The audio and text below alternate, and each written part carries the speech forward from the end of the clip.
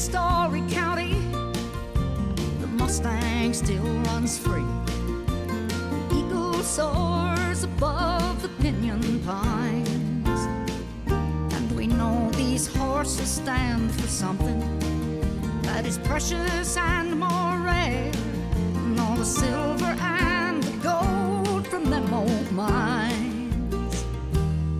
So let 'em run, let 'em run, let that wild ponies run. Don't you brand them, don't you break them, don't you let the killers take a single one. Hi, welcome to Horse Sense 101. I'm your host, Joe Jones, Vail, Oregon's resident redneck and owner of Joe Jones Performance Horses. Horse Sense 101 is a podcast dedicated to helping you have a meaningful relationship with your horse and for them to be a willing partner in all your adventures. The podcast is available every Monday morning at 6 a.m. Mountain Time, wherever you find your favorite podcasts. Don't forget to join us on our Facebook group, Horse Sense 101. You can also find the podcast link, calendar, and news about our upcoming events on our webpage, www.horse-sense101.com, and sign up for our newsletter there as well. And if you have a moment and are so inclined, please leave a review on Podchaser. It's free, and I would really appreciate it. This week, I had the honor of sitting down and having a conversation with Mr. Craig Moore. Craig and his bride, Katie, own Moore Horsemanship in May, Texas. Craig is a past champion of the Extreme Mustang Makeover and was a 2021 Wildcard competitor at Road to the Horse in Fort Worth, Texas. Craig is a wonderful trainer, a wonderful thinker, and I know you're going to enjoy this conversation as much as I did. I'm really excited that you took the time, and I hope that we can have everybody get to know Craig Moore a little better. Thank you. I appreciate you having me. I mean, happy to be here, and hopefully we can entertain some people today with what we've got to say. Sometimes I just can't wait to hear what comes out of my mouth because I never know what's coming next. All right, let's dial you up and get with it. First of all, let's get to know kind of who you are and where you came from. Please tell me about your family life growing up. Things like, were you raised with horses? What was your life like before you became a professional trainer? So I was actually raised on a beauty shop for a while. My mom was a beautician at the time and owned a beauty shop, and we lived on top of that. And that was around, I was probably around 13, and right around the time I got into horses. So we started out in motocross and did that for a while, and then we got out of that, and I was the only one in my family that got into horses. So nobody else in my family rides. And I couldn't even tell you why I wanted to do it. Just one day I asked if I could do it. My parents started getting me lessons, and a good friend of mine, his mom gave lessons, and he could have been the reason I wanted to do it. And soon after, I was just wanting to be a roper. And so the roping's what got me hooked on the horse stuff. And that was 13, 14 years old, and did high school rodeo. After high school, I did college rodeo. And, that's kind of where it all kicked off. And then I was able to go work for a couple different horse trainers and learn some stuff from them. And, when you're at that level, like when you've just got done rodeo and you don't learn as much because you're just not, or at least I wasn't wired that way yet. And at that time, I was kind of just getting hours in the saddle, and that's just as valuable as the technical knowledge that we learned too. So that was a super good thing. But I guess to go back a little bit, my family, I was raised, my mom and dad, together, still together, 3 siblings. I got 2 brothers and a sister. I'm the youngest, and I would say pretty good life. I can't complain too much. We weren't rich, but we weren't poor. We had everything we needed, and it was a pretty good life for me growing up. So do you ever remember a time when when did you decide, when did you make the decision to switch from being a competitor to becoming a teacher of horses? Do you remember kind of how that transition came about? So it's kind of funny story. I was rodeoing and I moved out to California to work for a horse trainer named Les Oswald and rode with him. So this is after college. So I'm like 20, I guess. I wasn't quite 21. And I rode with him for a year. And then I went up to Oregon for a little bit, stayed with a friend of mine. And then after that, I came back home to Arizona and stayed with my parents. And I actually completely got out of horses. I sold my truck and trailer. I bought a Dodge Challenger. I became a golfer. I was golfing 6 days a week, probably 4 hours a day. I was an EMT at night. So I would drive the ambulance at night. And that's just kind of what I did for a few years, probably almost 5 years. Well, I guess it would have been about 3.5 years I did that. And I became a paramedic in that time. I only worked on call, so I worked at night. And then I will say at the time I was dating a girl and she was in horses. So I got back into horses. And one of the first things I did when I got back into it was a colt starting competition in Cottonwood, Arizona. And I definitely didn't have the experience or the knowledge, but I had started following some people online. And I thought, I'd like to learn about the colt starting. And even though I rode for 2 trainers, it was all performance stuff. So I didn't really know how to start a colt, which is kind of funny. But you'd be surprised how many people ride horses every day and couldn't actually start their own colt. And so it would have been that time after that colt starting challenge. A lot of people liked the way I did things around horses, the way I moved around horses, the way I interacted with horses. And so that was the time when I said, okay, I'm going to dedicate my waking hours to becoming the best colt starter I can, because I felt like that was just so important to get that good foundation on a horse. But it was that competition in Cottonwood that really got me going. And at that time, I probably would have been, that was in 2016. So that was only 6 years ago. It's kind of crazy. And so you got kind of like me. I didn't start, technically start a colt till I was 52 years old. My dad was a pretty good buckaroo, and growing up on the ranch as a little kid, dad broke all the horses. I got to ride the nice ones, and it wasn't until I got out on my own that I had to, what do you mean I have to start my own? I actually tried to enlist him to start a really nice cutting horse prospect that I bought. And he said, no, starting yourself. And so I had to kind of swallow it and learn myself. But with, as you said, it's such a critical thing to start that horses off right like that. So, congratulations for recognizing that. Yeah. Thank you. So you decided was that the decision you decided that you were going to enter this as a colt starter? That's how you wanted to pursue a career in horses? Yeah. At that point I was a pretty proficient team roper. I'd trained some team roping horses. I'd ridden for the performance guys. And, I understood how to, soften a horse and do a few things, nothing major, but the colt starting for me is where it started. And I really focused on that. And to be honest, I almost think I got in a little, it was almost like that whole thing, you can't see the forest for the trees, because I was so busy trying to be the best colt starter. That's like, for some guys, colt starting is the first week. It's the first 3 days. It's the first month. And then they move on. And so there was ways in which it actually held me back, like me wanting to be the best colt starter I could.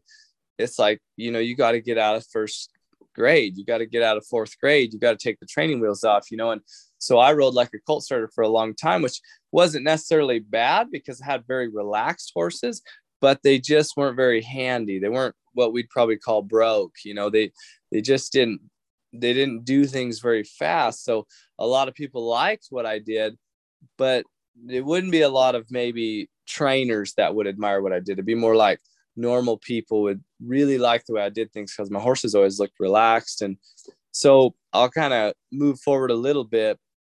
The biggest change in my life, I was working, anywhere between 4 and 7 nights a week on the ambulance. And I would try to ride anywhere between 6 and, well, maybe not ride, but work with between 6 and 9 horses a day. And I just knew I was burning the candle at both ends. I was just like, something's got to give, and I've got to pick a direction. Well, that was pretty easy for me, because it's like, it wasn't going to be EMS. Like, I am so grateful. I could talk about how the EMS, being a paramedic, really helped me in my life and my development. But I knew it was the horses. And it's like, I walked away from it. I don't even have my paramedic anymore, and I still had it only 2 years ago. So that's just one of those deals. In 2018, I met my now wife, and we connected very quickly, and I came out to stay with her. We were both doing the Fort Worth Extreme Mustang Makeover, and she's done it and won, and she's, very good at that time. And I was still very much a colt starter. And so I came out, and we had 2 weeks before the show, and I was watching her ride around, and I was like, holy smokes, like, I'm not ready. Like, she was miles ahead of me. So I put my head down and really worked at it. And I did come close to making the top 10, but I didn't. And, after that 2 weeks and that weekend at the show, we pretty much looked at each other and was like, okay, who's moving? Because, like, we're going to be together. So I actually moved out to Texas, and that helped a lot. I think in a lot of ways, a guy's got to get out of the town he grew up in and, meet new people, and you're respected on a different level, because the people in your hometown, they still see like the child version of you. They still see the mistakes you made at 15 and 16. And I didn't make a lot of mistakes. I was just kind of quiet, and I'm not quiet anymore, but like, I was a rule follower back then. So I was pretty boring as a kid, to be honest. So it's nice to get out of Arizona, come to Texas. I've got a ton of new friends, lots of clients. Like, it's really been, a cool deal. But I would say I did have to graduate from being a colt starter, and those Extreme Mustang Makeovers, that's what really helped. I bet where I'm at today, I wouldn't be for another 5 or 10 years if I wasn't doing Extreme Mustang Makeovers, and also when I got invited to Road to the Horse. That was life-changing for me, just that whole opportunity. Yeah, I'm sure. I certainly want to get into that, because I mean, that's how I got to know who you were, was seeing you in Fort Worth. But let's hold off on that a little bit. Could you tell me about a horse that really touched your heart, and maybe how that horse, or tell me about a horse that may have changed how you do things now? Oh man, there's probably been too many. I'll tell you, one of my problems is I would probably say I'm highly emotional, and so when you're highly emotional, just like I would say horses are highly emotional. It's easy to connect with a horse. And when do you connect with them? You connect with them when they go through this massive amount of growth. So every time, I've helped a horse go from one place to the next, and they've gone through all this growth, and they've found some real peace and comfort with me, they really touched me. One in particular, that's touched me would probably be my main Mustang right now, which is Delilah. But, I've had a lot of other horses that it was maybe a little deeper because they had so much fear, where Delilah's not really had a lot of fear. So I think the ones that I've helped through some really being very fearful and coming through it and being accepting of humans. And, the Mustangs, they just are different. I can't tell you why. And I try not to say that too much, because if you haven't trained one or two or 20 or whatever, some people don't see it or feel it. But to me, they've got a different feel to them on a deeper level. And so I connect with them pretty well. But I do think a big piece of it is when you help them through such a scary time of their life. You take them from being as wild as a deer to trying to get them to kind of that puppy dog part where, they look for humans. They want to be with humans. And so Delilah's been a good one. We won the 2019 Ocala Extreme Mustang Makeover together, and I've still got her, and I team rope on her. And I do it all, start colts with her. She's a really cool horse. So would you, I mean, you kind of alluded to it, but being really sensitive, do you think, or is it possible that what people may mistakenly call a horse whisperer is just someone who's really sensitive and emotional? I mean, emotional yourself. I kind of like to hope that I'm emotional, and I know I'm emotional, but really sensitive myself. And I think that very few horses look at me as a predator.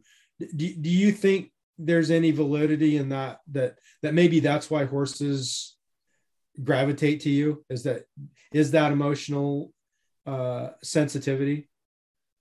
Yeah, I would say, you started off talking about the horse whisperer deal. A horse whisperer to me, like, I don't talk about that hardly ever, but like, it's more of an awareness. Like, they're so aware of the horse's attention, its eyes, its ears, its body language. So horses have primarily non-verbal communication. So it's all body language. And so to me, the horse whisperer, it understands the psychology of a horse, kind of the way it learns, but it also understands the way they move each other. And so in a lot of ways, like,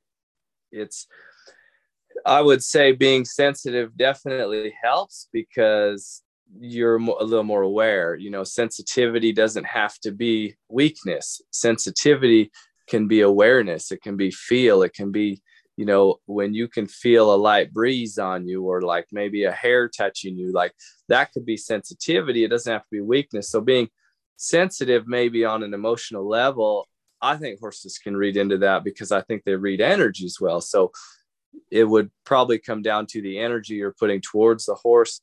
They read that really well. And we say a lot with our eyes and our body and our posture, but I also think it can be a little deeper than that. And there's times where you'll see glimpses of it and it's pretty cool. And then there's other times when we have to do a little more, and just, the way we are maybe on a deeper level isn't going to do much, but it can all help, but yeah, that'd be my thought on like the horse whisper deals. Really is they don't whisper to the horse, but maybe they listen to the horse at a really much better level than many people. And then they have a high level of skill and a high level of knowledge. Oh, really cool. Really cool. What do you think, if you were to say one thing that your program has done for one of your clients that you didn't expect it to? Yeah. So it's funny, like sometimes I send a horse home and it's like such a good horse and I have not had any problems with it. And I'm just thinking, man, this thing's amazing. I send it home and the person's excited because the way I'm excited, like, hey, you got a good horse. We got a good start. Like, it's been awesome.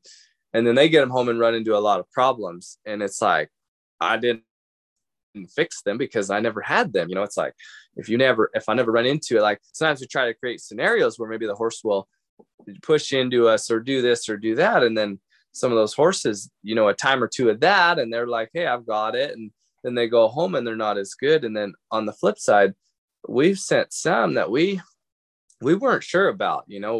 I warned people like, hey, don't trust the source too much too early. Like, take your time. And and then it's amazing how horses and people can match up, and guys like you and me, we do our best to try and match the right person with the right horse. Like it's a relationship, and it's for the most part, for most people, it's a long-term relationship. So we try to match them up with one so that they don't have to get out of that and go through the whole process of trying to find another one. So I'd say some of my biggest surprises have been when I've told people like, hey, watch this one. Like, this is how he is. Like, I've done my best, but this is what we're working on. This is what you need to do. And those people, it's almost like you set them up with a challenge and they rise to the occasion. They're like, you're almost better off telling somebody, hey, you can't ride this horse. He's too tough. And they're going to grind it out. Whereas when you tell them, hey, you got a puppy dog and he's awesome and he's so good, any little bobble and they're like, hey, I thought he was good. well, he is good, but he's a horse. He's a living animal. Like you're going to have a relationship and a conversation with him every day. And I can't be there with you for that every day. So that's probably been the biggest surprises to me, is just, you almost never know how it's going to work out. Like, we have a good idea, but you never really know if it's going to work when that person takes that horse home. And sometimes I feel so blessed and excited when it really works, because that's what we want. We just want people and horses to be happy and flourish together. Yeah, that to me, that to me is one of the most rewarding things about what I get to do. I bought a gelding years ago out of the loose pen at the Billings horse sale, and he was 4 years old and really pretty nicely broke. So I really didn't know why he was in the loose pen until one day I tried to lope him on his right lead, and he blew up and stuck my head in the dirt. And after several chiropractic adjustments later, we got sorted through all that. And then, for you or him? For him. I mean, he didn't try me anymore. He was always kind of worried about that right lead, but at least something was pinching him when he'd take his lead, and he was trying to tell me, and I wasn't listening. And so he finally got through to me. And he wound up being a day workhorse for a 74-year-old man in the Dalles, Oregon. And the guy called me, and I tossed and turned all night long when he was coming to get the horse. And his wife called me 6 months later and told me how much he loved the horse. Yeah, that's cool. And that made me so happy. Oh my gosh. Yeah. That's awesome. So I know that feeling. And for those that are having a horse trained, I'm sure you try and do as much client education as possible, right? Yeah. What sorts of things? I mean, how do you go about teaching your clients? What kind of education do you do to get your clients to be on the same page as you? Oh, my number one priority is for them to be safe. So, that's a number of things, and it just depends. But the biggest thing, I want them to understand how, if a horse were to buck or were to want to run off, how to diffuse the situation. I always try to be very clear and direct with, this is what you do. You get short with one rein and you bend them around, you push the hind end around, and then you can ride right back off. Like that's how I start them. It's, if you can control the hind end, you can get to their mind. And so that's the biggest thing I try to help them with. And understanding that horse needs a leader. There's a lot of people nowadays that it's almost like they want to take the leadership out of the relationship, because they feel it doesn't make them feel good when there's a leader, because the leader feels like a bad guy or something. And so there's a lot of maybe passive horsemanship going around, and I think it's confusing for the horse. Like, they need a leader. If you're not the leader, they think they are. And when the horse is the leader, he's looking out for his own safety, and he doesn't understand the people world. So he might run from a barking dog and jump in front of a semi. Well, the barking dog was on the other side of the fence. The horse didn't understand that. The semi was going 70 miles an hour. Like, maybe don't ride next to the road would be number one. But that's where we need to help that horse and lead that horse and help him understand, like, hey, I got you, because your leadership in helping him feel safe, that's where you're going to be safe. So I try to help him with that, and then just do my best to kind of coach him with their individual needs and their horse's individual needs. But it's always, for me, it's always about safety. It's like, I want people to be as safe as they can. I try to keep myself as safe as I can be as well. If you could have a billboard in your hometown with anything on it, or not your hometown, but where you're at now, if you could have a billboard with anything on it, what would that billboard have on it, and why? Oh man.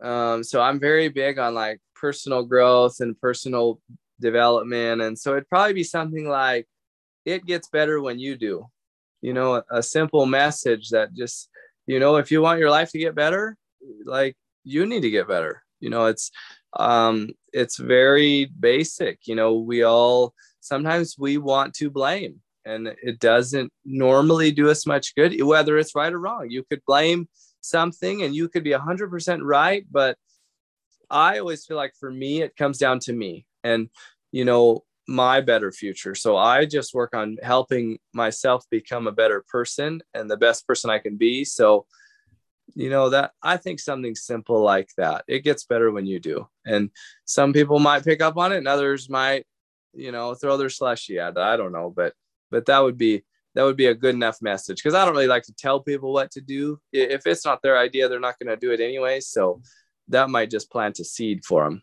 Okay. No, I like that. I mean, I try and I don't try, I'm a big personal development guy too. That's, if you don't make progress, people all the time talk about happiness and joy and how to be happy. And I've kind of discovered and believe that we're happy when we're making progress. If we're getting better at whatever it is we're doing, that makes me happy. When my horses are a little better by the time I'm done and I've made some progress in a day, that, as silly as it may seem, that to someone else, that makes me happy. Yep. So if you could turn back time, Craig, to back when you were an 18-year-old, what would you tell your 18-year-old self? Oh man, that's tough. So I've debated this before, and it's like, on one hand, I kind of wish I would have stayed with horses, all those years I golfed and did the paramedic deal, but I'd hate to lose those experiences and those friends. So I don't know, maybe I'd tell myself, you're not going to, let's see, how old was I? Say, I'd probably tell myself, you're not going to meet your wife till you're 28. So don't date so much. I don't know. I was always in a relationship, and I look back and I just wish I would have spent more time alone, learning and building things. I love to build things, and man, all this stuff I maybe could have learned if I'd have just not been dating the wrong person, or maybe just as soon as I knew, if I just got out of it, I'd stay there longer than I'd know it wasn't working, and I'd be there another 6 months or a year, but other than that, I wouldn't want to take away any of my experiences. So I'd be cautious what I tell myself, because it's like, who knows? It's so hard to go back and tell yourself something, because one decision, you're only ever one decision away from a completely different life. That's what's crazy. And Absolutely. I'm so lucky to be where I'm at right now. It's unbelievable. So do you still play golf? Oh yeah. When my dad comes, both my parents golf. And so when my dad comes to town, we try to play some. I don't play that much alone, but I would say there's several times, maybe even a week, that I'll hit golf balls into my pasture, and I just use a pitching wedge. So I walk out there and I got a little deal I pick them up with. And so I'll hit them at the teeter totter or the tires or the hill, or, I'll kind of aim at stuff. But I do love to golf. I still love to golf. And I'm assuming you're pretty handy at it. Oh, I'm okay. At one point I got down to a 7 handicap. I'm probably about a 10 or a 12 handicap. So, I can have fun and get frustrated just as well as anybody else. You're good enough now, though. You play well enough that you deserve, you've earned the right to be mad at yourself for not playing well then. Yeah. Well, see, I don't have my friends all tell me I'm not good enough to get mad. Oh man. For me, certain people I play with, I've always said attitude's the most important. I don't care if a guy's a 30 handicap. If he doesn't get too upset, I don't care if a guy gets upset, but go 10 seconds and get over it, because it's just golf. Like, when you've seen what I've seen in terms of, let's say, being a paramedic, I don't want to get too detailed, but like, when you've seen loss of life and you've seen things, it changes your perspective, and you start to, I just went to Mexico for New Year's and I golfed 3 times, and it's just, my perspective was amazing. I had the most fun golfing. In one of my rounds was one of the best I was playing, but we got rained out, which is super rare for Mexico. But it was that perspective, it was that mindset. It's not what happens to us, it's how we perceive it and how we feel about it. And so, golf is great mental training. I'll say that it's great because it can be frustrating, just like horses can be frustrating. And it's great for your patience. And there's a lot of technical skill to golf too. It's a very difficult game. Well, that's kind of where it's kind of cool.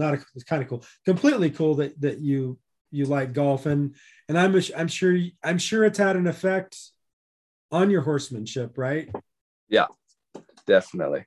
That mental practice and learning how to walk away from that shot and go clean the slate and take your next shot. Because when you get your next horse, I want to ask you this question: Do you ride your best horse first in the morning or your hardest horse? Why? I do it like dinner, worst to best, finish with dessert. Okay, why? Well, I've done it both ways. And so the big thing is the weight. As a trainer, I don't know if people that aren't trainers realize the mental strain, or maybe I just am harder on myself than some other trainers, but the mental strain of being a horse trainer. And you really have to take care of yourself because you go through some very difficult mental stuff. And so, like, one thing, if you save the tough horses for last, they will weigh on your mind all day. They will be in the back of your mind, whether you want to be or not. And maybe you're running a little behind later in the day and, I still got to get to that one. He's kind of tough. And the sun's going down and now there's a shadow there. And, the breeze is picked up and, the dog's barking. And so now you're kind of talking yourself out of maybe riding that horse that day. And so I will say this, I mix it up too, because you don't want to ride horses at the same time every day. You want to make sure, because it seems like if you ride them every evening, the owner will come watch you ride them in the morning and they'll act completely different. It's like, because you got them on too much of a schedule. And so you got to mix that up. Like, we move their pens around and we tie them in different places. And, we're trying to get them mentally stronger. So for me, it's getting the weight of that difficult horse off my brain. And as you're maybe a little more tired later in the day, you've got your best horses and it's easier to stay on them. And, a lot of those at the end of the day, you're probably not doing any groundwork with because they don't really need it. And you probably don't really want to do it. So that's me. And I've found, I didn't used to do that, but I've found that works really well for me. And it helps me a lot just to get them out of the way. And then it's like, them last 3 or 4 are just no worries. You're just kind of working on the fun stuff most of the time. Nice. I've battled my whole professional career with horses, whether to ride the best one first so that I knew what I wanted the rest of them to feel like, or if I did that, then I was going to be mean to the rest of them, or exactly the way you're if you ride if you save the bad ones for the end of the day, then it's easy to say, nah, I don't need to. Right. So yeah. I appreciate that. I like your perspective. Yeah. Yeah. What's the most important thing in your life that you've learned about horses? No, I thought that was going to be a different question. I thought it was going to be what's the most important thing in my life. And I was going to say my wife, which I'll say that anyways. No, absolutely say that. Amazing. And while we're on that subject, tell us a little bit about your lovely bride. Yeah. So Katie is awesome. I don't know how I found someone that matched me so well, but it was definitely like the old timers tell you when they say, you'll know when you meet him, you'll know. And I always wondered, I always thought, well, is this the one? Do I know? Do I not know? Well, with her, I knew it was the first, I always right before that makeover. And we were like laying on the couch watching a movie or something, just kind of had my arm around her or whatever, but like we're physically touching, watching a movie. And I wasn't close enough to her. Like I could feel it in my chest. I wasn't close enough to her. And I thought, man, she's the one, and at that time she's a lot quieter than me. So I do most of the talking. And so I didn't know her as well back then, but I just knew. And So she's a lot better at showing and finishing right now than me. She's shown a lot in her life. And so she trains too, but she doesn't ride as many horses now. She does the billing, and, she keeps the house clean, and she does any of the bandaging on horses, and she does the whole feed. I couldn't tell you what a single horse out there gets in terms of grain. When we don't have help, I do all the hay and I do a lot of the waters and stuff like that, but she does the whole feed program. And so we're such a good match. If I don't want to do something, she does. And, and the same thing with horses. If I'm struggling with a horse, she'll be like, let me try for a few days. And whether it gets much better or I just get to watch her, and it just watching her helps me see maybe what I was missing. And maybe she doesn't make much progress, but I can kind of step back and say, oh, this is what that horse needs. Because sometimes when you're sitting on their back, it's kind of hard to see what's going on. So, we don't spend many minutes apart, honestly. Like we're together all day, every day. We love our dogs dearly. We love our animals and our horses and our friends. And, honestly, we don't even, a lot of times we don't even care if we leave the house, and it's probably because we're here together, and we love it out here. So, she's special. I'm really lucky to have her. We're a really good match. So, but yeah, I can't say enough good stuff about her. So one of the things that I've often, years ago, there was a one-arm cow cutter in Texas named Ned Hunt. And Ned was pretty handy and a bit of a poet. And he wrote this poem, and to this day I remember it. He said, "You can't teach your wife to cut. Honey, cut the semitol. Semitol. Not too short, not too tall. Semitol." Honey, I said, cut the semitol. I did. Enough said. So having said that, how do you guys handle coaching each other? I know that can be a real challenge amongst couples. I remember stories of Matlock and Carol Rose having screaming matches in the practice pen. Wait, so I would tell you, we don't really get to that level. I think to have a relationship, it's very hard to have one where you can coach each other, but I can tell you the secret. If you want to be in a relationship where you can actually coach on each other, you have to humble yourself. You have to humble yourself. For one, you've got to be patient. If you want to help them, you got to be patient and let them struggle like anybody you want to help. Like the more you offer help, the more you're probably going to get some pushback. But when we do finally try to help each other, the person receiving the help has to be humble, because that other person's been watching you, and they can see more than probably you can feel in a lot of ways, because they've been watching this go on for some time, whatever it may be.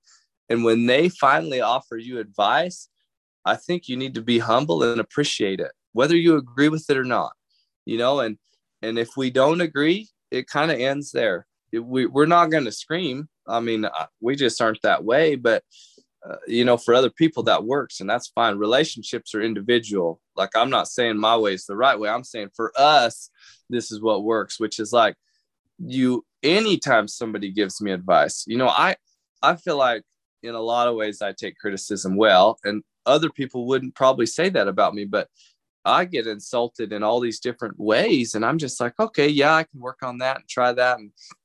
And then sometimes people give me advice and I don't agree with them. And it's mostly because I've already tried it. Like, I'm like, yeah, no, I get what you're saying. And that's good advice. But, maybe I tried that with this horse, or maybe I don't want to do it for this reason or that reason. And so for us, I would say you need to love, and more importantly, you need to respect your partner when they give you advice. And if you want to get frustrated, you might just take a minute and get quiet and go think on it, because especially as a man, we will argue and we will defend ourselves, because that ego is always trying to get in there, and that ego wants to defend. It wants to be right. And for one, I wish I could get rid of it. Like, I wish I could get rid of the need to be right, because every time you're right, you're probably not learning anything because you're just saying something you already know. So it's probably a long answer that I could have shortened, but it's just love, respect, and humble yourself. Listen and take it in. And it's not that you can't disagree. You can still disagree with them. We still do. But then the other person's just like, okay, well, I gave my advice, but that's the thing. If you're the advice giver, don't be so attached to your advice. Both of you have to be a little humble. If you're giving advice, you can't be attached to it. If they don't want it, that's okay. They don't have to take it. And some people, they got too much ego, whether they're receiving or they're giving advice. That ego, to me, is normally what makes you fight, because you believe so strongly that you've got to defend your side. Well, I know for me that is the rub for me to get, to remember that I need to put my ego to the side and accept help. And that remembering that it's not a personal attack, and it's not that I'm worthless. It's that, hey, you might feel like your horse is right, but this is what I'm seeing. And there's a huge difference between how it feels and what it looks like. And we all kind of know that, right? Yeah. Yeah. But also sometimes we don't gain anything by giving advice. So if you believe your partner can see what you're seeing, then for me, I'm going to set up a situation to film them, and I'm just going to let them watch it, because we take it upon ourselves too much, I think, to tell somebody. And the last thing I want to do is tell somebody. They need to find the answer.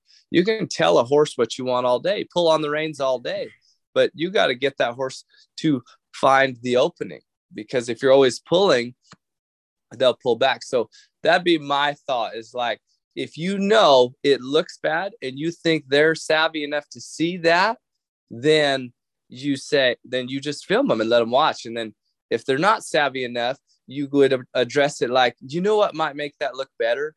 So now you're not saying it looks bad. You're just saying, what might make that look better? So I work a lot on that, my interpersonal skills. So that might be another reason we don't fight much about things. Cause I will, if it turns into a fight, I will blame myself. If they don't get help from me, I will blame myself. Like, I probably could have done that better. And then next time I try to do better. So that probably helps to not fight too much. That probably helps you with all your lessons, right?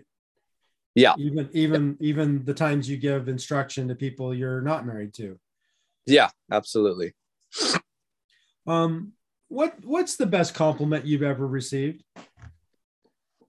I was 17 years old, and someone said to me, they said, you just always think things are going to work out for you, and then they do. Oh, I love that. That had to make you feel. Did you understand how big of a compliment that was at the time? I didn't. I like it. I mean, I heard it, and I knew the person it was coming from was very negative, very pessimistic about, we might get a flat tire. We might this. It might rain. And I just always thought stuff was going to work out. And so it's funny that I remember that so well, because it's just like, I just think positivity is important. And so, at the time, no, but I've thought about that so many times, because it's just like, that's mindset. And the best thing you can do is work on your mindset. So, if someone says you're good looking, like, we don't really have a lot to do with that, maybe if we work out or something. But when someone compliments our mindset, we work on that, whether we mean to or not. Every day we are with that mindset and maybe adjusting that mindset. So I still think that's just the coolest thing. And a lot of people may not feel that way, but to me, that was like the coolest thing. Oh, I would, I wish somebody would say that about me. That is like earth shattering, in my opinion. Yeah. What would be your best tip for making the world a better place for horses? Work on yourself and don't tell other people what to do. Yeah, that would be like, and I'll elaborate a little bit, because like, I get that a lot. Someone the other day was saying that. I said, I just want to help this person so much. And it's like, go get better. Just you keep getting better, and you support them. And when they're ready, they'll ask. And if you tell them before they're ready, they're going to push you away. And, if you want to help people and you don't like this advice of not helping them so much so early, go do it. You go give advice to everyone you think needs it, because pretty soon you'll realize it doesn't work. You cannot tell people what to do. You can give them the answers, but it doesn't work that way. They have to find the answer. Sometimes we give it to them a little bit, but we also set it up for them to find why it's better. Well, most of us had to go to the school of hard knocks at some point, or like me, several points in our life. Someone says, don't do that. And guess what? You did it. You burned your hand, or you got dumped, or you crashed your truck. And now you learned now. They told you not to. You knew, but you didn't really know because you hadn't lived it. So, work on yourself and don't be in such a hurry to give other people advice. Let them find it, just like you're out there trying to find it, and they'll come to you when they're ready. What's something people seem to misunderstand about you, the other side of that?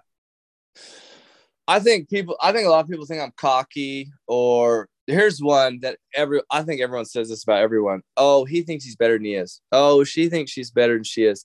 Well, that's how you get better. You think you're better than you are, and then all of a sudden the universe helps your body get there. Like, I love that quote, whether you think you can or you think you can't, you're right.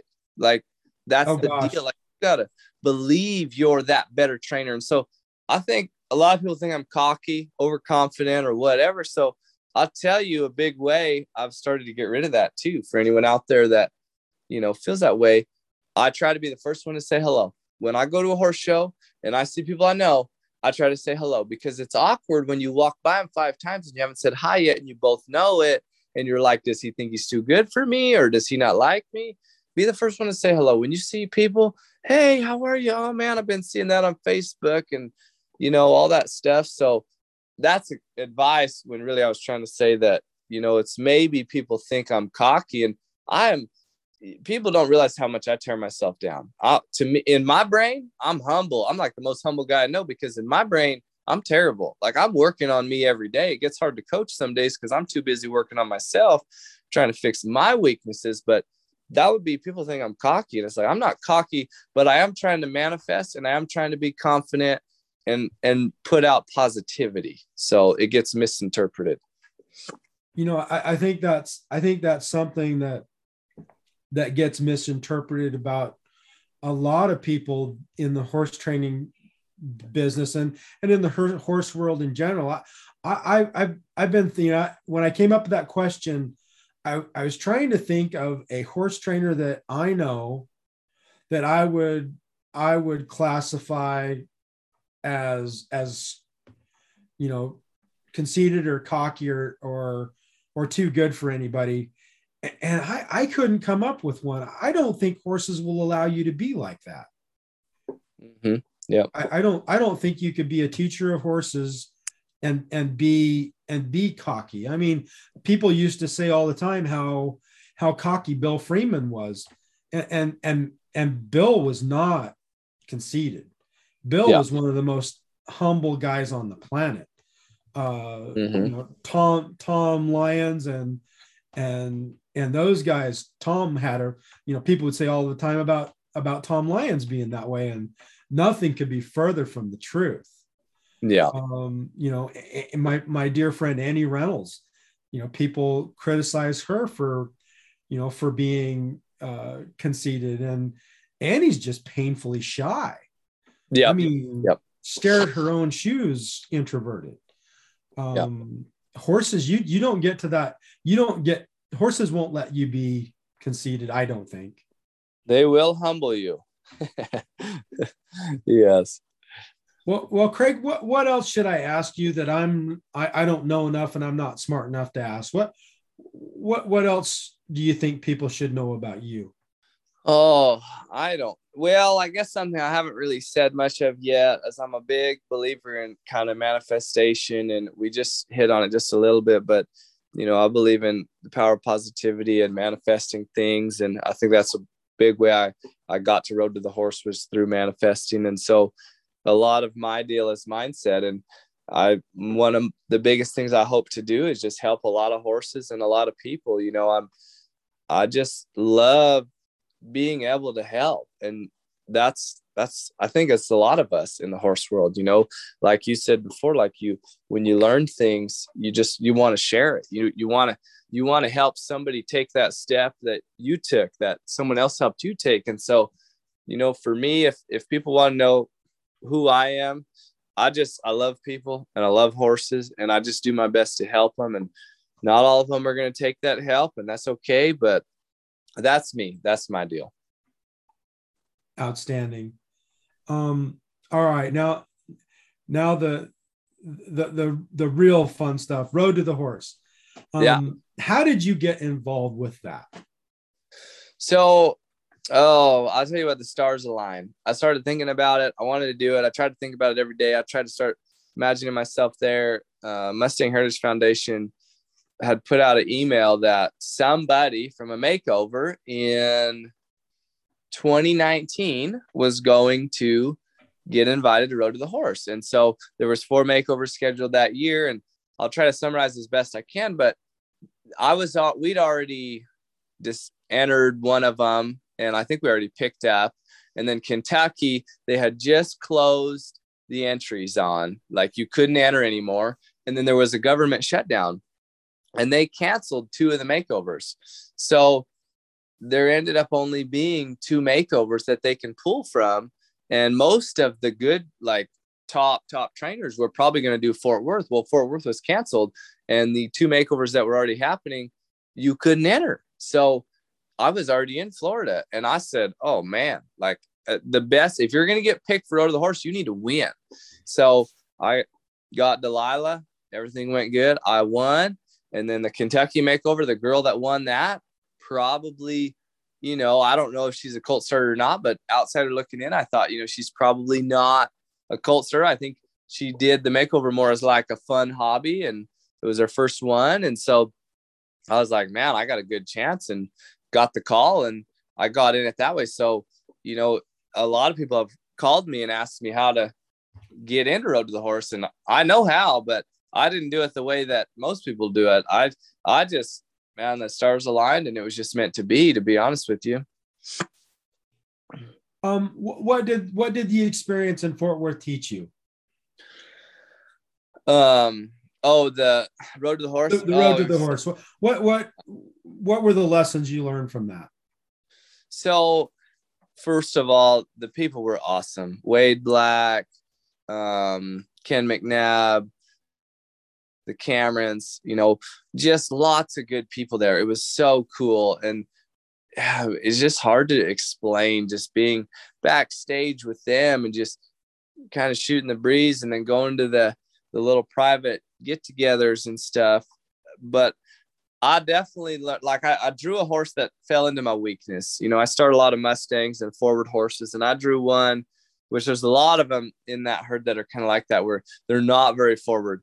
So I learned that if you don't get your horse very forward and you saddle him, he's going to buck, and you're going to have a hard time teaching him to go forward and not buck without completely wearing him out. So I should have got my forward way better before saddling him, because he saddled very easy. Like I could have thrown it on and off and then went back to working on forward. And, you know, I had my mind rattled a little bit when I got whistled. Like, you know, I dallied on Delilah, and that horse got his foot over the rope, and I wasn't worried about it, because normally when a horse gets his foot over the rope, he gets it back off the rope. So I was like, he'll figure it out. And then they blew that whistle, and I just, you know, I was a little lost right there. So then I got a little worried about pushing my horse too hard. And I'm not a big pusher anyways, as most people probably saw. You know, I try to work with him as much as I can. So, you know, that lack of forward, like I'll tell you, on Sunday, I was ready to go back to Friday and start over. I was like, let's do it over, because I think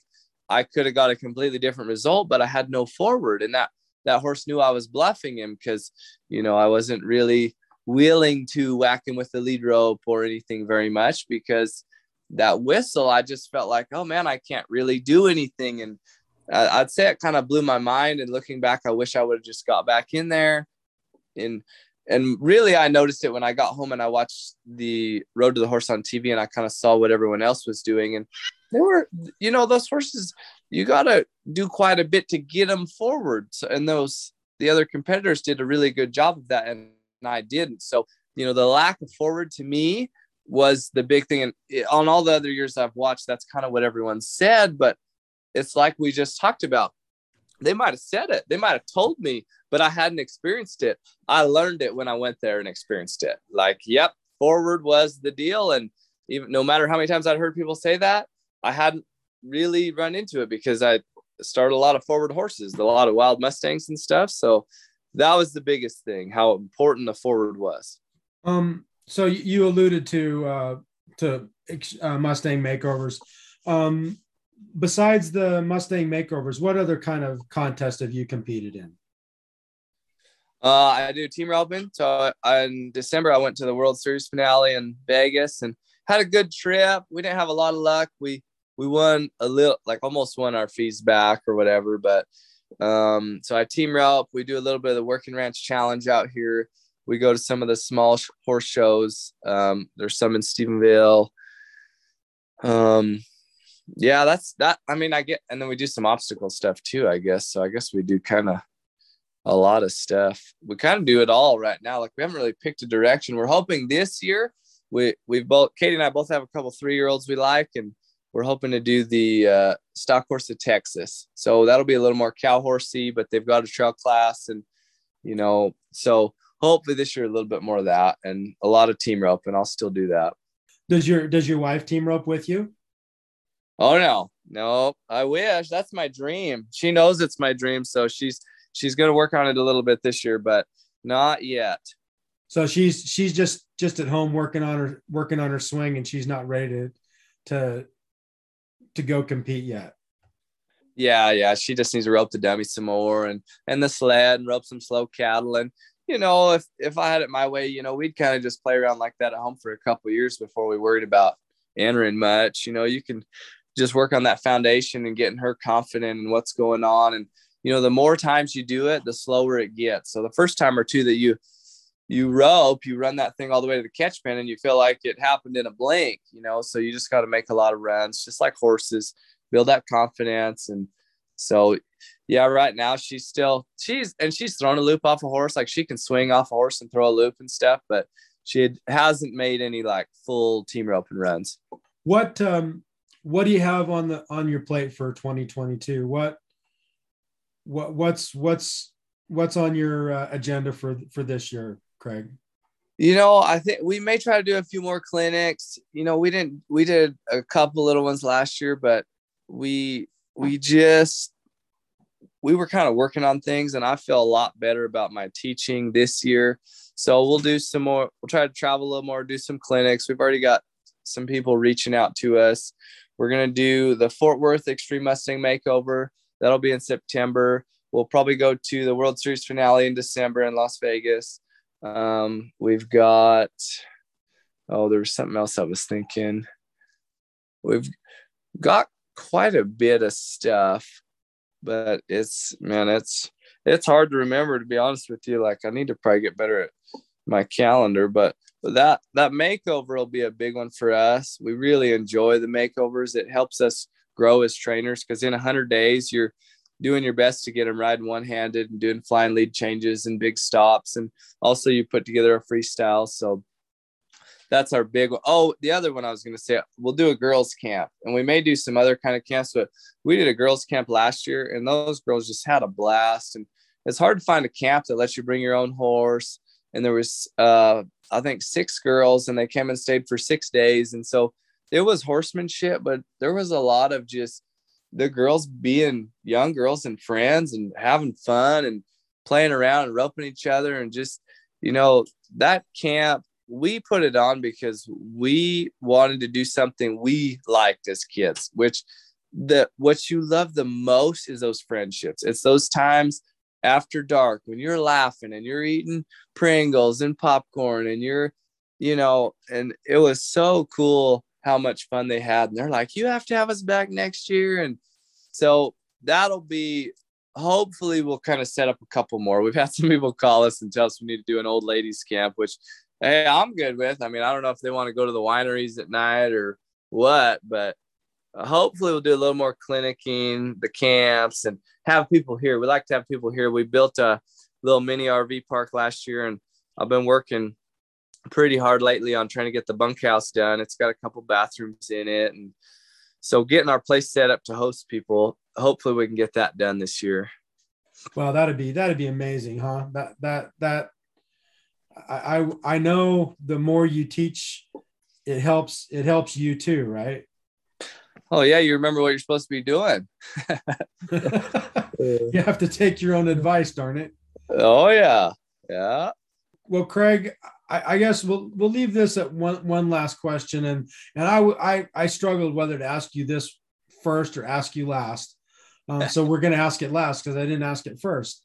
How do you define horsemanship? I know natural horsemanship is kind of a buzzword, and a lot of people say there's nothing natural about horsemanship, and I know Pat Pirelli even said that, you know, it's not something that he thought up. I mean, horses have, you know, there isn't anything natural about a horse being ridden, but I'd like to get your definition of horsemanship.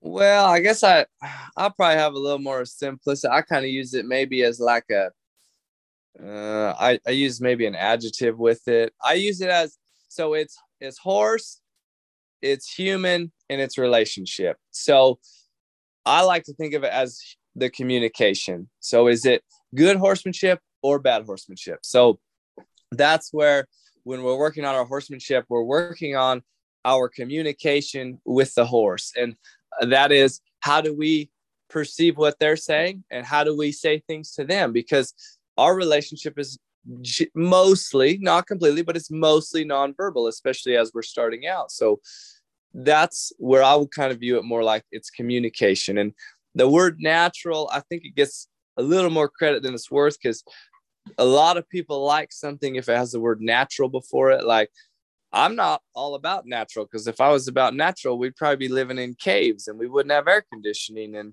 you know, running water and plumbing. So, you know, I think it came out because natural feels good. And there's a lot of horsemanship now that feels good, you know, like liberty feels good. So now everybody, and, you know, I do liberty too. I like liberty, but I think some people get into liberty for the wrong reasons. They do it because it's easier on the horse, or it seems, you know, there's no ropes and there's no restraints. Well, that doesn't mean there's no work. I mean, there's still a lot of work that goes into training a liberty horse, and a lot of discipline. So, you know, if you just want to talk about the word horsemanship, it's relationship and it's communication. And so that's where I kind of just use it like, was it good horsemanship, bad horsemanship? And I've told people before, you might call what I do natural horsemanship. I don't know. I don't call it anything. I just, you know, I say I work with horses, or maybe I teach horses, or, you know, but I tried to get too caught up on it. And here's a good little spin off of that.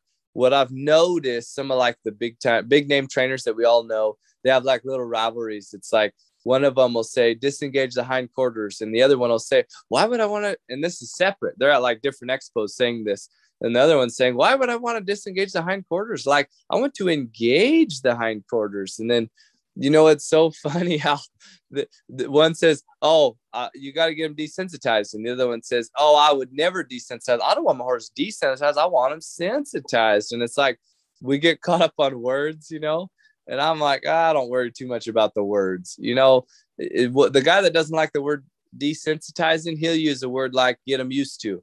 Oh, you're not desensitizing, you're getting them used to.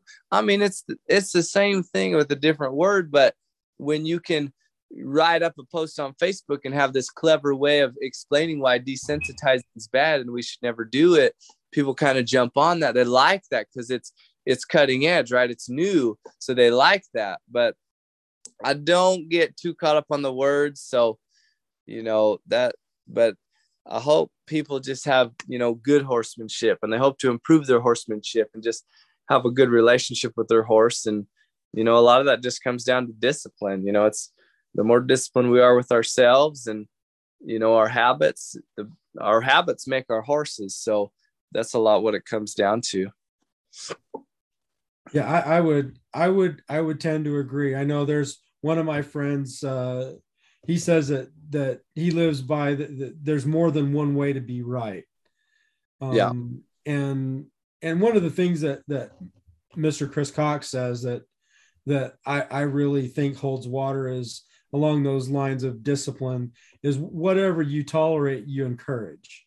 And I think that's for me, one of the most challenging things about my program is making sure that I don't encourage any bad behavior. And I think that, I mean, that really in my mind boils down to self-discipline. And I think that's one of the hardest things about this whole deal, right? Oh yeah. And I love that saying you said of Chris Cox's, and Buck Brenneman's got one like that too, where, people will say, why does my horse do that? And he'd be like, I don't know. Why does the 5-year-old pick his nose? Because nobody ever told him not to. It's like, sometimes they just do stuff and nobody ever made it harder for them to do it. So they just keep doing it. So those are great. Both of those guys, master horsemen, I really look up to. So that's a really good saying Chris has. So do you think we'll see you back at Road to the Horse? Is there any chatter along those lines? So I've been asked that quite a bit. And I think one day, I don't know when, but every time someone asks and they say, man, I loved watching you, I say, you know what? Reach out to them and let them know. Because this is what earlier I said, I know how to get on Road to the Horse. I had to figure it out because everyone kept asking me, how do you get on there?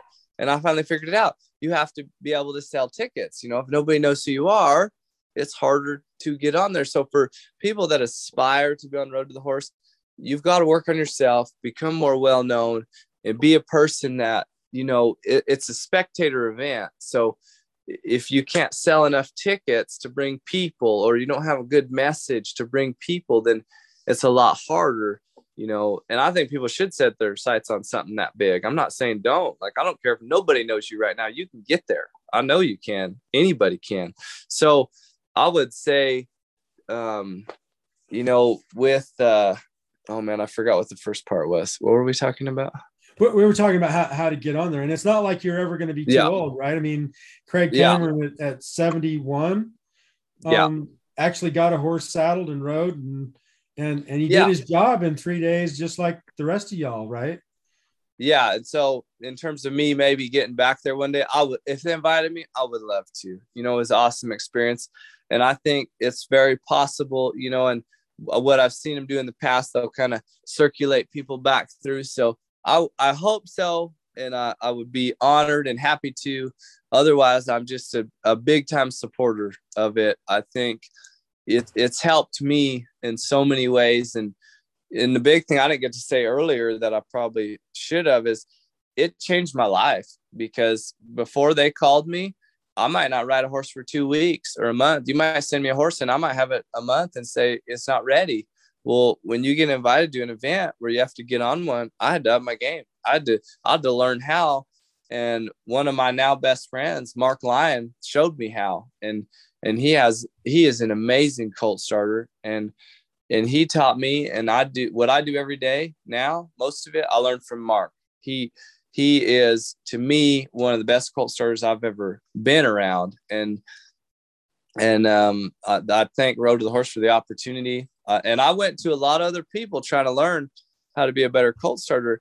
And one thing we're amazing at as humans is overcomplicating things. And Mark made it very simple. And so that was, for me, that was exactly what I needed. It's helped me so much. And it really, really just woke me up and made me excited again to train horses, because I was in a bit of a slump and I was struggling to get them rode and know when do you get on them for the first time, because this guy does 47 steps to a first ride and this guy does 50 things you got to get good, and Mark's got about 3 things got to be good and you can get on them. And that helped me a lot.